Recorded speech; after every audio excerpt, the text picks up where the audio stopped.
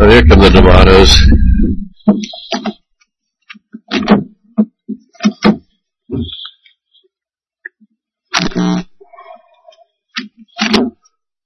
Second Kings chapter 16 today.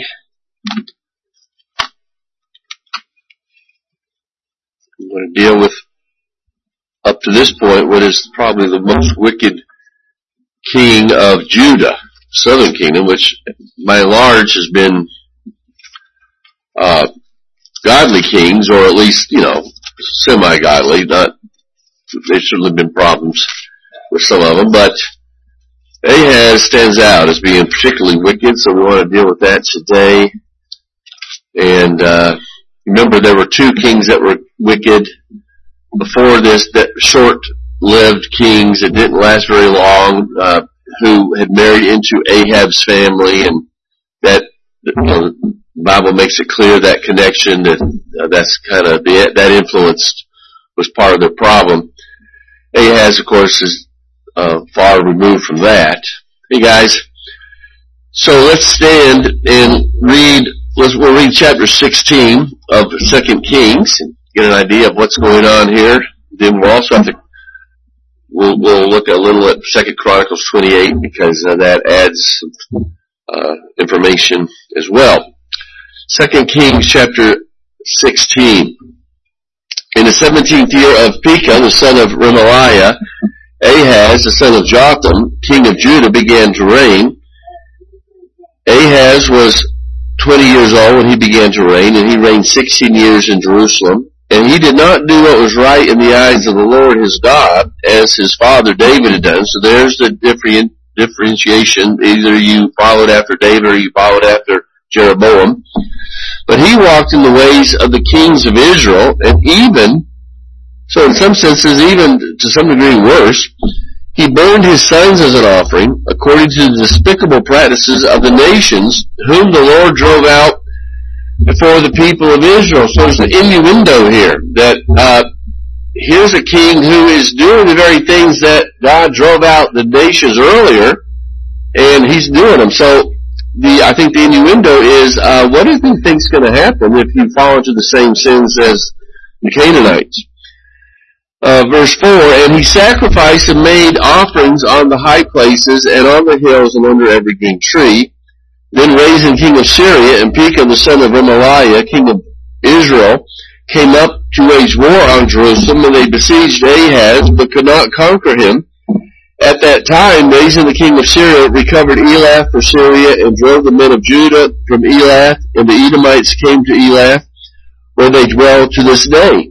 So Ahaz sent messengers to Tiglath-Pileser, king of Assyria, saying, I am your servant and your son. Come up and rescue me from the hand of the king of Syria. Now, why he would say, I am your servant and your son, I think he's just, this guy had much more cohesion and love and, fellowship with these wicked kings, right, than he did his own people, and certainly the Lord. So we have a connection. Come up and rescue me from the hand of the king of Syria and from the hand of the king of Israel who are attacking me. Ahaz also took the silver and the gold that was found in the house of the Lord and the treasures of the king's house and sent as a present to the king of Assyria. And the king of Assyria listened to him, and the king of Assyria marched up against Damascus and took it, carried its people captive to Kir, and he killed Rezin. When King Ahaz went to Damascus to meet Tiglath-Pileser, the king of Assyria, he saw the altar that was in Damascus. Now, this was the altar that the northern tribes, this was Damascus, the capital of Syria. So this is the altar of the gods who were unable to protect their people. He kind of goes up to meet the king of Assyria in like a victory celebration, right? And he notices these altars of these gods who hadn't done the Syrians any good. And so King Ahaz sent to Uriah the priest a model of the altar and its pattern, exact in all its details. And Uriah the priest built the altar in accordance with the of all that King Ahaz had sent from Damascus. So Uriah the priest made it before King Ahaz arrived from Damascus. And when the king came from Damascus and the king viewed the altar, the king drew near to the altar and went up on it, and he burned his burnt offering and his grain offering and poured his drink offering and threw the blood of his peace offerings on the altar. And the bronze altar that was before the Lord he removed from the front of the house, from the place where between his altar and the house of the Lord, and put it in the north side of his altar. And King Ahaz commanded Uriah the priest, saying, on the great altar burn the morning burnt offerings and the evening grain offerings, and the king's burnt offerings and his grain offerings, with the burnt offering of all the people of the land, and their grain offering and their drink offering, and throw on it all the blood of the burnt offering and the blood of the sacrifice. But the bronze altar shall be for me to inquire by. Now, if you are up on your understanding of the temple worship, he's basically saying we're going to worship Yahweh, or at least we're going to do the things that we were supposed to do to worship Yahweh, but we're going to do it on this new altar. And the altar, the brazen altar that was there that God had established, put that over here, and when I decide I want to make inquiry, in other words, divination, speak with the dead or whoever, the spirits, I'll use that altar for that. So this is just complete idolatry and paganism that he's brought into the temple.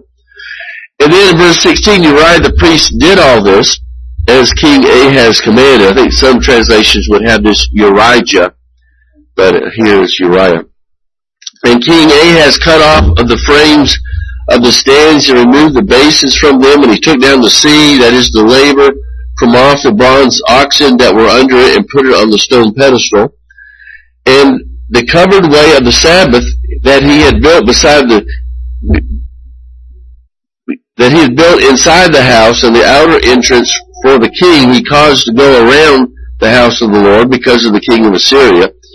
Now the rest of the acts of Ahaz that he did, are they not written in the book of the Chronicles of the kings of Judah? And Ahaz slept with his fathers and was buried with his fathers in the city of David, and Hezekiah his son reigned in his place. You may be seated. So quite a wicked king, especially so. He brings idolatry into the temple, and we'll find out, although Hezekiah was one of the great godly kings of Judah, we'll find out that by the time the Babylonians come to destroy Jerusalem and the temple and carry them captive, that they had brought all the different idols worship into the temple proper. And in fact, you read that in Ezekiel. Ezekiel talks about that. He's given a vision of that.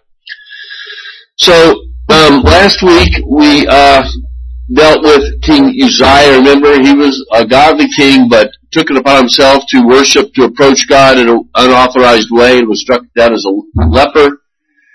We talked about how that he was dealt harshly with because he dared to approach the Lord on his own terms. He was a believer, and I think that's why the Lord takes care to chasten him and doesn't let him get away with that. There were certainly many more wicked kings who never suffered for their sin, but we understand, of course, that that's the way the world works, that the lost people get by with their wickedness in this life. Many Christians for their good, for their godliness, suffer. They suffer now, but we know that the day of judgment is coming, and so that's why we can live with the fact that wicked people sometimes seem to enjoy life now. That's okay, because this is not what the end of life is. Then we saw that Israel teaches of election. If the Lord didn't elect some, and that remnant, we know that none would be saved. And so those are some of the things that we looked at last week.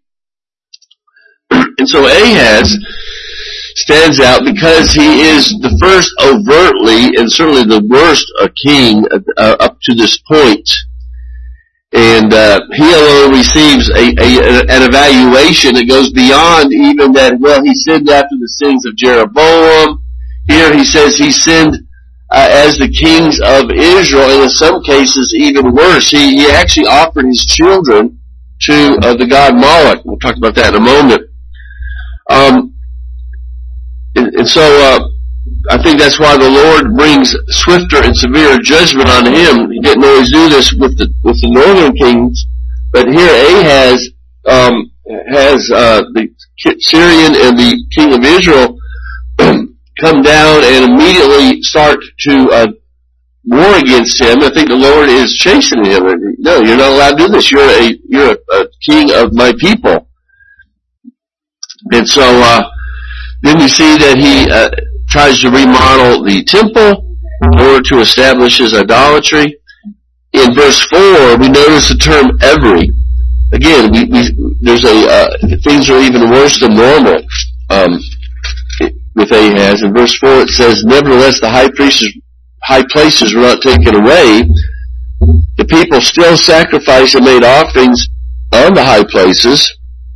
Oh, excuse me, in chapter 15. I meant to read chapter 16. I'm sorry. Verse 4. The chapters are so similar that you have to stop and think about it. And he sacrificed and made offerings on the high places and on the hills and under every green tree. Now, it doesn't mean that every tree in the land had was used for idol worship or false gods, right? But it's a hyperbole. In other words, they were so prevalent. It was ubiquitous. They were everywhere, right? And that's the point here but not only did he allow it like some kings had allowed him, but now we find out that the verb is singular, that he was worshiping under these things, the high places. It wasn't the people that were just doing it. He was involved in it. So it's a little bit different than we've noticed before. And so as I said in verse 3, there's a bit of an innuendo here because Ahaz is worshiping the false gods of the people of the land to the point that he's even offering his children to the god Moloch, and so sacrificing his own children. The Bible speaks of children passing through the fire. Moloch was one of the gods of pleasure in that land, like Baal. And it was a big bronze hollow with the body of a man and the head of a ox. And it was hollow inside. It had arms that came out, and they would build a fire inside until the arms were glowing hot red. And then they would place their child on the baby on those arms and kill him. And that's what they were doing. And so the king was doing this, let alone what he was allowing in the land. And of course, but the innuendo part of it, as I said before, was that they're offering to the gods who had not helped the Canaanites, but Israel had cast them out. And so we would expect that such behavior is going to have some effect. And of course we know that because this was continued to be the case, and eventually the Lord drives them out of the land, just like he promised in Deuteronomy. He said, I spew these people out because of their abominations. And don't think for a moment, he says, before they enter the land, that if you fall into the same sins, I'm going to spew you out of the land. And that's exactly what's going to happen. So we're beginning to see this even in Judah now. Now today, no doubt our secular nation doesn't, and secular states all across the world don't see themselves as responsible to God. They don't live in any fear of judgment. And so they're doing the same things, but they don't consider themselves to be religious, so they change the name of these things. The same rites, though, R-I-T-E-S, they're doing it, but they don't want to sound religious because they think that religion is silly. But they're doing the same thing because man hasn't changed.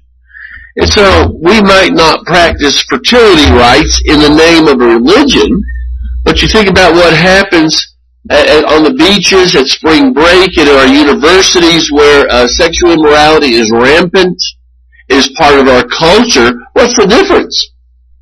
So these people are out there practicing these things in the name of for their God, hoping it's going to help them some way. What's the difference? If you say, well, I don't believe in religion, but I'm doing the same thing, and I'm living for the same reason, that's because that's what sin does. Sin doesn't change. And We don't offer our children on fiery arms anymore, but what's the difference when you've got 30 to 50 million people a year, they say, on earth, that abortions every year? We're offering our children, nothing changes. You could call it different names, but sin is sin, right? And so we're not really that surprised at what the people are doing here. We shouldn't be, because we see it going on today.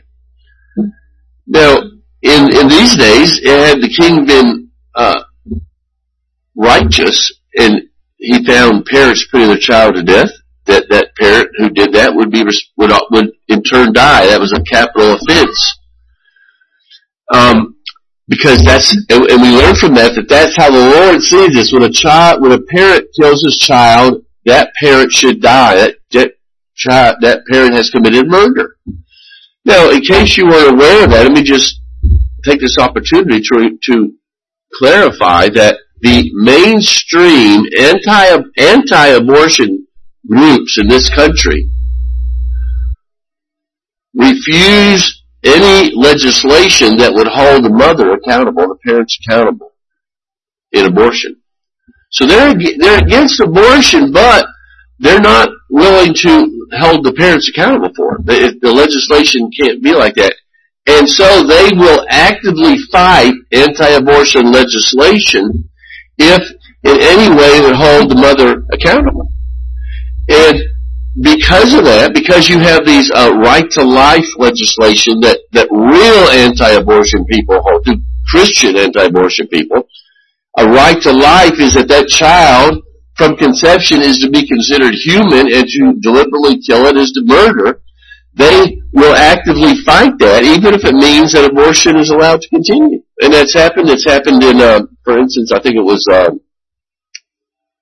Arkansas, where the present Speaker of the House, a conservative Republican, who at that time was in the legislature in Arkansas, he killed the anti-abortion bill because it was done in such a way that made it a murder. And they said, no, we're not going to have any part of that. And I think we need to understand it. There are people out there, good people who are against abortion, but the mainstream anti-abortion groups are against it, but only to a point. They don't want to recognize it as murder. And so that's just something we need to be aware of, because it's murder's murder. And you say, well, preacher, you're getting a little political here. Well, no, I don't think so. I mean, it involves politics. We're talking about morality. We're talking about murdering innocent children. And Christians, and there's a lot of Christians caught up in what we're talking about here, Christians should be all about protecting the innocent. And it's hypocrisy to say, well, yeah, we don't want children to die, but we don't want to call it murder. We don't want to punish anybody who would do it. Well, how are you going to stop it? Of course you don't. That's why you have in Ohio, it was, part of the Constitution, because these people refuse to call it what it is. And as Christians, we just can't. I think we have no answer for that kind of stuff, and we will downplay this. We're more concerned with the mother's rights than we are that child's rights, the innocent. That mother and father who deliberately engaged in that sexual activity and brought that child into existence, they have become responsible to protect that life. And that's the biblical stance on these things. So, anyway, verse 5 and following, we see that these two kings come up against Ahaz, the king of Syria and the king of Israel, and we learn in Second Chronicles that it's generally understood that the reason they did that was because they wanted Ahaz to help them fight against Tiglath, the Syrian king, because that was kind of the big power, because we know that Assyria was the first of the major powers in the ancient world. And that was the big power of the day, and Ahaz, he didn't want to do that for whatever reasons, and so all of a sudden they turn on Ahaz, and they just decide to attack him, and so Ahaz, because he doesn't believe in God, doesn't pray to God, he turns right around and he goes behind their back to the king of Assyria and says, hey, help me. And here he gave him, all this wealth. And the Assyrian king does do that. Now, it's not before the two kings kill over 100,000 of Judah, carry another 200,000 off in captivity, and then the Lord comes, and again, I think you read this in 2 Chronicles. The Lord sends a prophet to the generals there and said, look, I let you have victory over Judah, but you're not taking these all this the loot and these 200,000 people as captives. Send them back. And they did that. So they believed the prophet, for whatever reason, they did send it back. And so that was going on. That's why Ahaz goes behind their back to try to get help, but he doesn't seek the Lord. And the reason why this is somewhat interesting is because of Isaiah chapter 7. If you want to turn there for a second, there's a rather famous prophecy that took place during this time that's of some interest. Isaiah, who's prophesied at this time, he goes to Ahaz and says, look, the Lord has said, don't worry about these two guys. In about 60 years, they're going to be completely gone, and the Syrians are going to completely carry them off. They're going to not exist anymore. Don't worry about them. But Ahaz doesn't love the Lord. He's not a believer, and so he ignores that and doesn't really take it seriously. In Isaiah chapter 7, verse 10, after telling Ahaz this, and Ahaz really not showing any interest, Isaiah goes on to say, and the Lord spoke to Ahaz, ask a sign of the Lord your God, let it be deep as Sheol or as high as heaven. In other words, you ask me anything you want as a sign that I will deliver you, and I'll give it to you.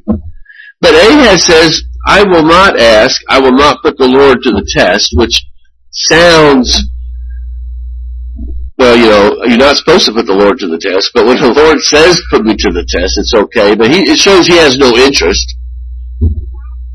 And he said, this is Isaiah now, through the Lord through Isaiah, hear then, O house of David, is it too little for you to weary men, that you weary my God also?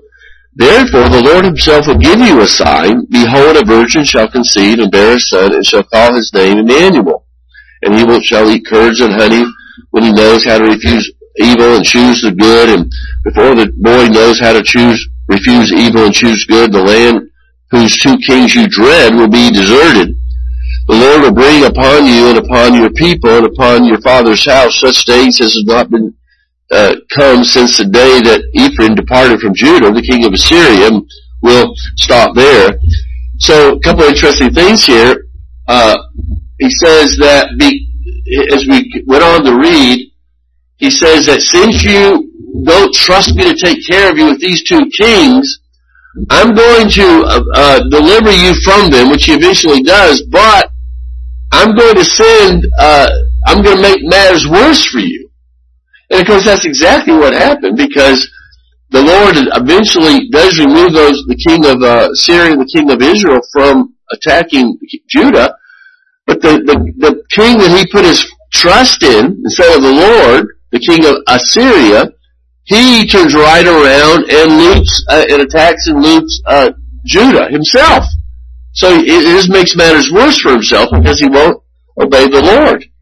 And so in that, Isaiah says this is a sign, behold, a virgin shall conceive and bear a child. And there's debate about exactly who that is, because we know that the word doesn't have to necessarily refer to virgin in its Hebrew use.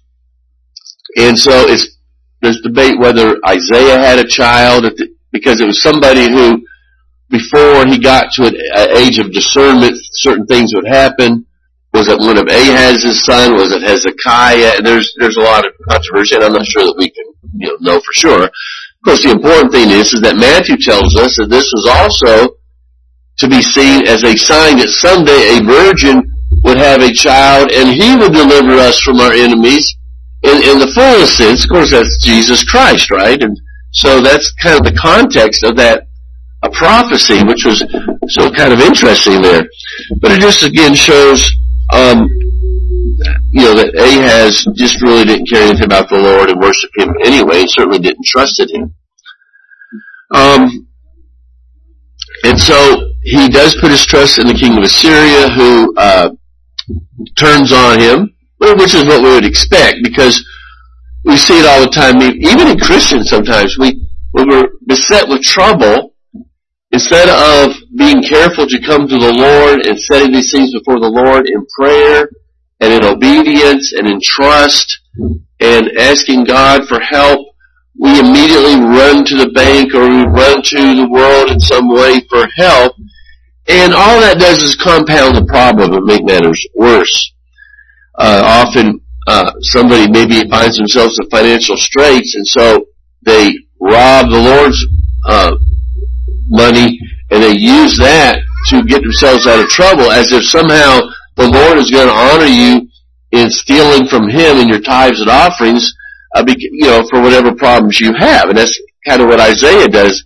So remember, these kings here recently have done that. They've robbed the temple to pay the pagans to help them, instead of worshiping the Lord at the temple as they were supposed to, and letting the Lord take care of it. So when we read all this, we always have to be careful as Christians not to read these things and say, well, you know what? Those people were crazy back then. They were not spiritual. Why would they do that? Instead of say, okay, is it possible that I'm doing the same thing?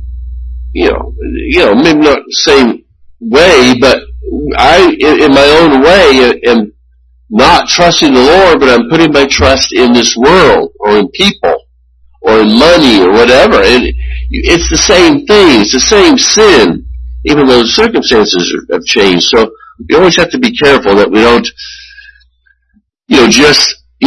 fail to apply this to our own situation. And so, here in verse 9, Ahaz sells out to the world, and it looks for a while like it's going to work, but when we get to 2 Chronicles, we find out it did not. In 28:19, it says, "For the Lord humbled Judah because of Ahaz, king of Israel, for he had made Judah act sinfully and had been very unfaithful to the Lord. So Tiglath-Pileser, king of Assyria, came against him and afflicted him instead of strengthening him." The Lord did that because Ahaz trusted in men. For Ahaz took a portion of the house of the Lord and the house of the king of the princes and gave tribute to the king of Assyria, but it did not help him. That's the lesson right there, right? It's pretty obvious. This isn't, it doesn't take it's not like brain surgery here, right? So, this is what sin and Satan does.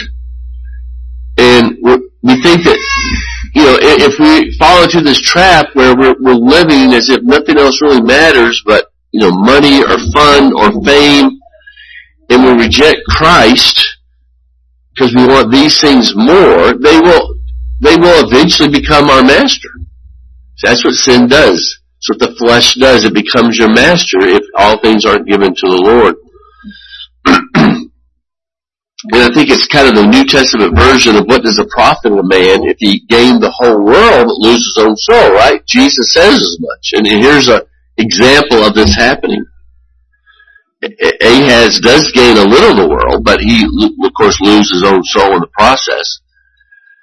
And one of the reasons we know the Bible alone is the only true scripture, and that all other holy books, man-written books, are not, is because it always speaks to the actual condition of man. What it says about us and our sin and how we think rings true, right? And that's one reason why we know that this is the Word of God, because it is true to experience as you would expect it to be. Someone basically says that Ahaz accepts the king of Israel as his Lord and Savior, which is really the truth. Much as we talk about accepting Jesus Christ as Lord and Savior, well, Ahaz is doing this, but to the wrong person, to the world, right? And someone put a tune to the tune of "My Jesus, I Love Thee," this is Ahaz saying, "My Tig, I bribe thee, you know I'm your man. For thee Yahweh's promises I view as mere sand. You mighty oppressor, my Savior art thou. If ever I needed you, dear Tiglath, 'tis now." And that's what he's doing. It's what, as we would sing the song to the Lord, this is what he's doing to this man. And you can imagine how the Lord views this and why things end so badly for him. And our choice will either always be based on pragmatism or promise. Either we will believe what the Bible says, and we know that, as John Piper calls it, the future grace, that when we know that things will work out for our good if we obey now, or we look around pragmatically and say, well, what's going to work? What's going to? And I think a lot of churches have done that. They say, what fills the pew? And instead of saying, well, now the Bible says that we are to preach the word and edify the saints, that doesn't seem to work in the immediate. So what do? Well, we're going to entertain them. We're going to have a really interesting song service, whatever, music, something to get people in here, raised in fundamentalism, work on the bus ministry, and, you'd have hot dog Sunday where everybody got a hot dog, or, any way to get people to come to church other than to worship the Lord. It's pragmatic, but it's not built on a promise. And our decisions have to be based on truth and what will what first of all glorifies the Lord and what will work out best in the end. And so we got to be careful. And again, this is something we can do without, so you think about maybe a spouse who has an unhappy marriage, and, so how are you going to deal with that? Are you going to go based on promise? You're going to go seek godly counsel, work through this in some way, communicate with each other, pray, do the biblical things when you have problems like that? Or, well, I'm not getting what I want here at home, so I'm going to find it with somebody else. Well, in the immediate, it might help to some degree, but at the end, it's going to just destroy your life, and completely, for a Christian, this dishonors the Lord and everything else.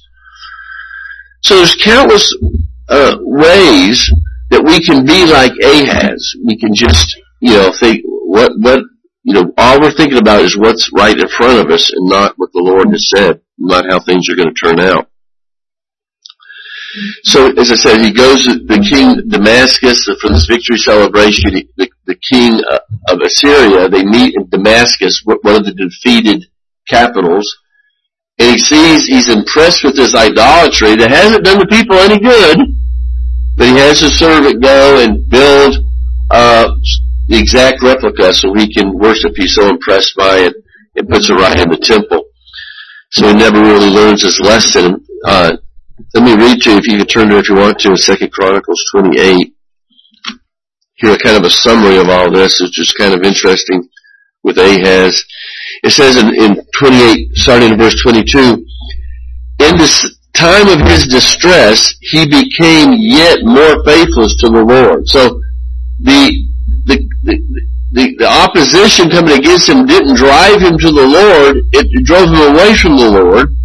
This same king Ahaz, for he sacrificed to the gods of Damascus that had defeated him, and said, because the gods of the kings of Syria helped them, I will sacrifice to them that they may help me. But they were the ruin of him and all Israel. And Ahaz gathered together the vessels of the house of God and cut in pieces the vessels of the house of God. And he shut up the doors of the houses of the Lord. And he made himself altars in every corner. In other words, completely just shut down what was supposed to be going on there and does his own thing. In every city of Judah he made high places to make offerings to other gods, provoking the anger of the Lord, the God of his fathers. And now the rest of the acts of all his ways, from first to last, behold, they are written in the book of the kings of Judah and Israel. And Ahaz slept with his fathers, and they buried him in the city in Jerusalem, for they did not bring him into the tombs of the kings of Israel. And Hezekiah his son reigned in his place. So he kind of dies and is treated as he deserves. it's just the way the Bible brings that out, that he thinks God's going to do him good, but it actually does him harm. And, that's been Israel's history. So why he fell into that trap just shows the power of unbelief.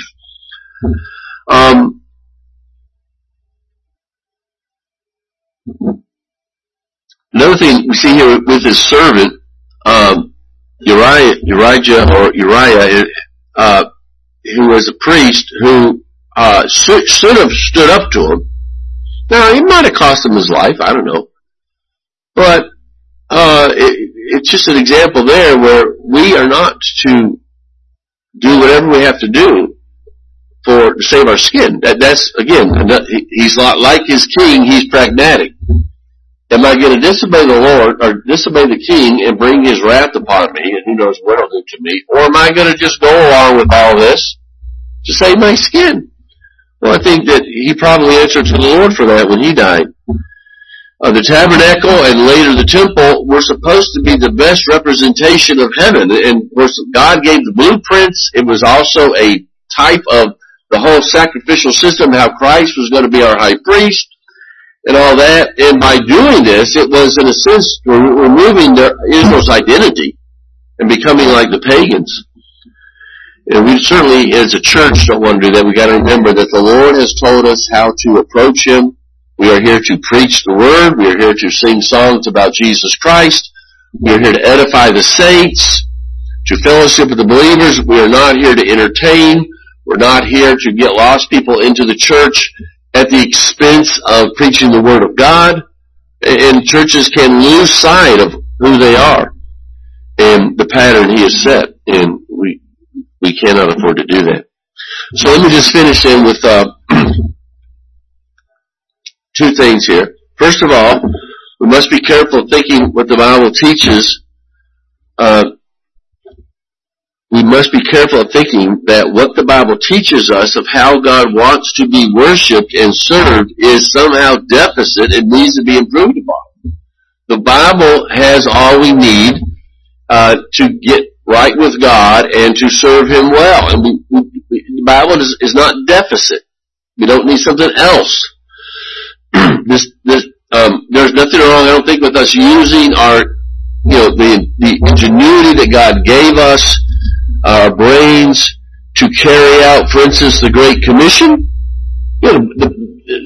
Jesus says, go into all the world, but he didn't say how we were to do that. He didn't say, he didn't tell us every little detail. And so the church has figured out ways to get into other countries and to support the missionaries and to do these things. That's all well and good. But you don't lose sight of what you're doing. You're not there to build hospitals, although that's sometimes a good inroad into it. That's using our ingenuity, right? But you're there to preach the gospel. And that's the point. Like I told you about my liberal uncle who was a Southern Baptist back in the liberal part of Southern Baptist, who was a missionary, a medical missionary, and he didn't know the gospel or preach it. All he was there was just to do humanitarian good. He could have cared less about because he didn't believe in the virgin birth and the resurrection or anything else anyway, the Bible's always got to be at the forefront of everything that we do. It's kind of like if you were invited to somebody's house and they were going to, have a cookout and have some steak there, and you said, well, okay, I'm going to go. It's one thing to bring a salad and a drink. Maybe if you want to, if they say it's okay or whatever. But if you're invited to go somewhere and you say, okay, I'm going to come over there, but I'm going to bring my own meat and my own grill and I'm going to cook it, then what's going on here, right? You're saying that your friend's planning wasn't good enough, that I want to do it my way, and you probably won't be invited back, right? And I think that's on a lesser scale is what's happening when we question the Lord, when the central theme of the New Testament worship is Cinderella cross, the cross of Christ and the Word of God, and we make our worship about anything but that. I've talked to some of you, and I've experienced it myself. And who was it? One of you telling me the other day, and I could say the same stories too, where it helped me, if you're here, if one told me this about the church that would, no, it was actually a guy I bought my car from, who used to be a pastor, and he said he went to a Unitarian church. When he resigned, he thought, I want to go to a church, some of these churches, just to see what it's like, that I know are not Christian, right? Just to see it, he wasn't turning his back on the faith or anything. He said, so the first church I went to after I had resigned my pastorate was just Unitarian church. This is over in Ohio somewhere. And he says, this happened to be the Sunday that I was there. They said, we're not going to sing this particular song anymore because it mentions the name God, and that offends some people. Right? And so you see, they have completely lost their way. Of course, we wouldn't call them Christian anymore. We're not going to sing a song in church about the Lord or mention His by name because we might offend somebody. And that's what happens. And that's why it's so important. You need to pray for Jeff and I that we never lose focus of what we're here for, no matter what else might be going on, and fall into that, because that's exactly what happens. Secondly, then, evil is helped by weakness as much as wickedness, and that's where Uriah, he helps by not standing up to the king. He just lets the king tell him what to do, and he does it. He won't stand up. And so we have a responsibility to stand up for the Lord, for truth. And if we don't, we're aiding and abetting the enemy. And I think that's one reason why we do not give cooperation, for instance. We don't attend and gift trans weddings, because you are aiding and abetting. You are compromising. You are celebrating that which is evil, right? And it couldn't be more obvious, it seems like, but, it happens, and we stand in amazement. But that's, I think, a great example where you kind of forget your way and you forget what's going on here. So, anyway, I'll just close with this. I was reading about B.B. Warfield, who was a great Presbyterian back in the day when they were fighting liberalism, and they were having a big meeting in Princeton, which we know, of course, all the Ivy League schools have gone into liberalism. And at the day, they were going to have a big meeting to kind of talk about this. And one woman comes up to him and says, I've been praying that there will be peace. No matter what happens, there will be peace. And B.B. Warfield says, I'm praying that if we don't do the right thing, there will be a great war. There will be a mighty battle, he says. Because there's times when being peaceful and looking to do what brings peace is not the right thing. And Jesus says, I came not to bring peace, but a sword. The peace he offers is peace with God, but it's not going to bring peace with this world. And, and there are Christians, and, I know it's rough sometimes, and, I've heard them say, they're not going to offer any pushback at any time because they just refuse to offend or cause any problems. Well, the problem is the Lord says that if we don't stand up for truth, we're aiding and abetting the enemy. There's times where you have to say no. You have to say, you've got to clarify, you've got to stand on truth, and you've got to call sin, sin.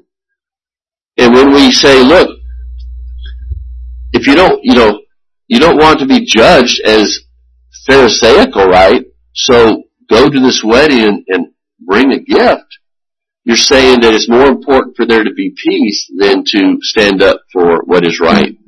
And we can't do that. And so, that's about all I've ever said about that, from the pulpit, and probably won't say any more about it, but I think it kind of applies to the situation we're in now. But we need to be passionate about the Lord and passionate about truth, because it's easy to be passionate about all sorts of things, and it's good. We all have hobbies, we all have things we love, and that's good and right and fine. But if people can't see that we're most passionate about the Lord, and this is important, because a lot of people will say, I love Jesus, but if we're not passionate about the truth, about His Word, then we're really not passionate about Jesus Christ. You can say whatever you want to say.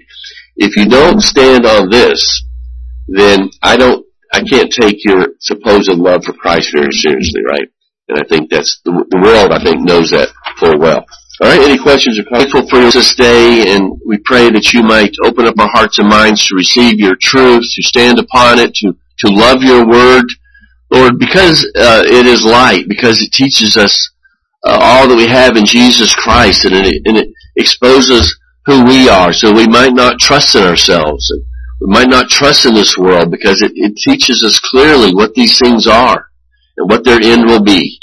So we're thankful, Lord, that you gave us light, and that, Lord, we pray that you would continue to work in us. For without you, without the Holy Spirit working in us, we are sure to fail and to fail miserably. But we know that if you are with us, that no one can stand against us, and we stand on those promises. And we ask these things in Jesus' name. Amen.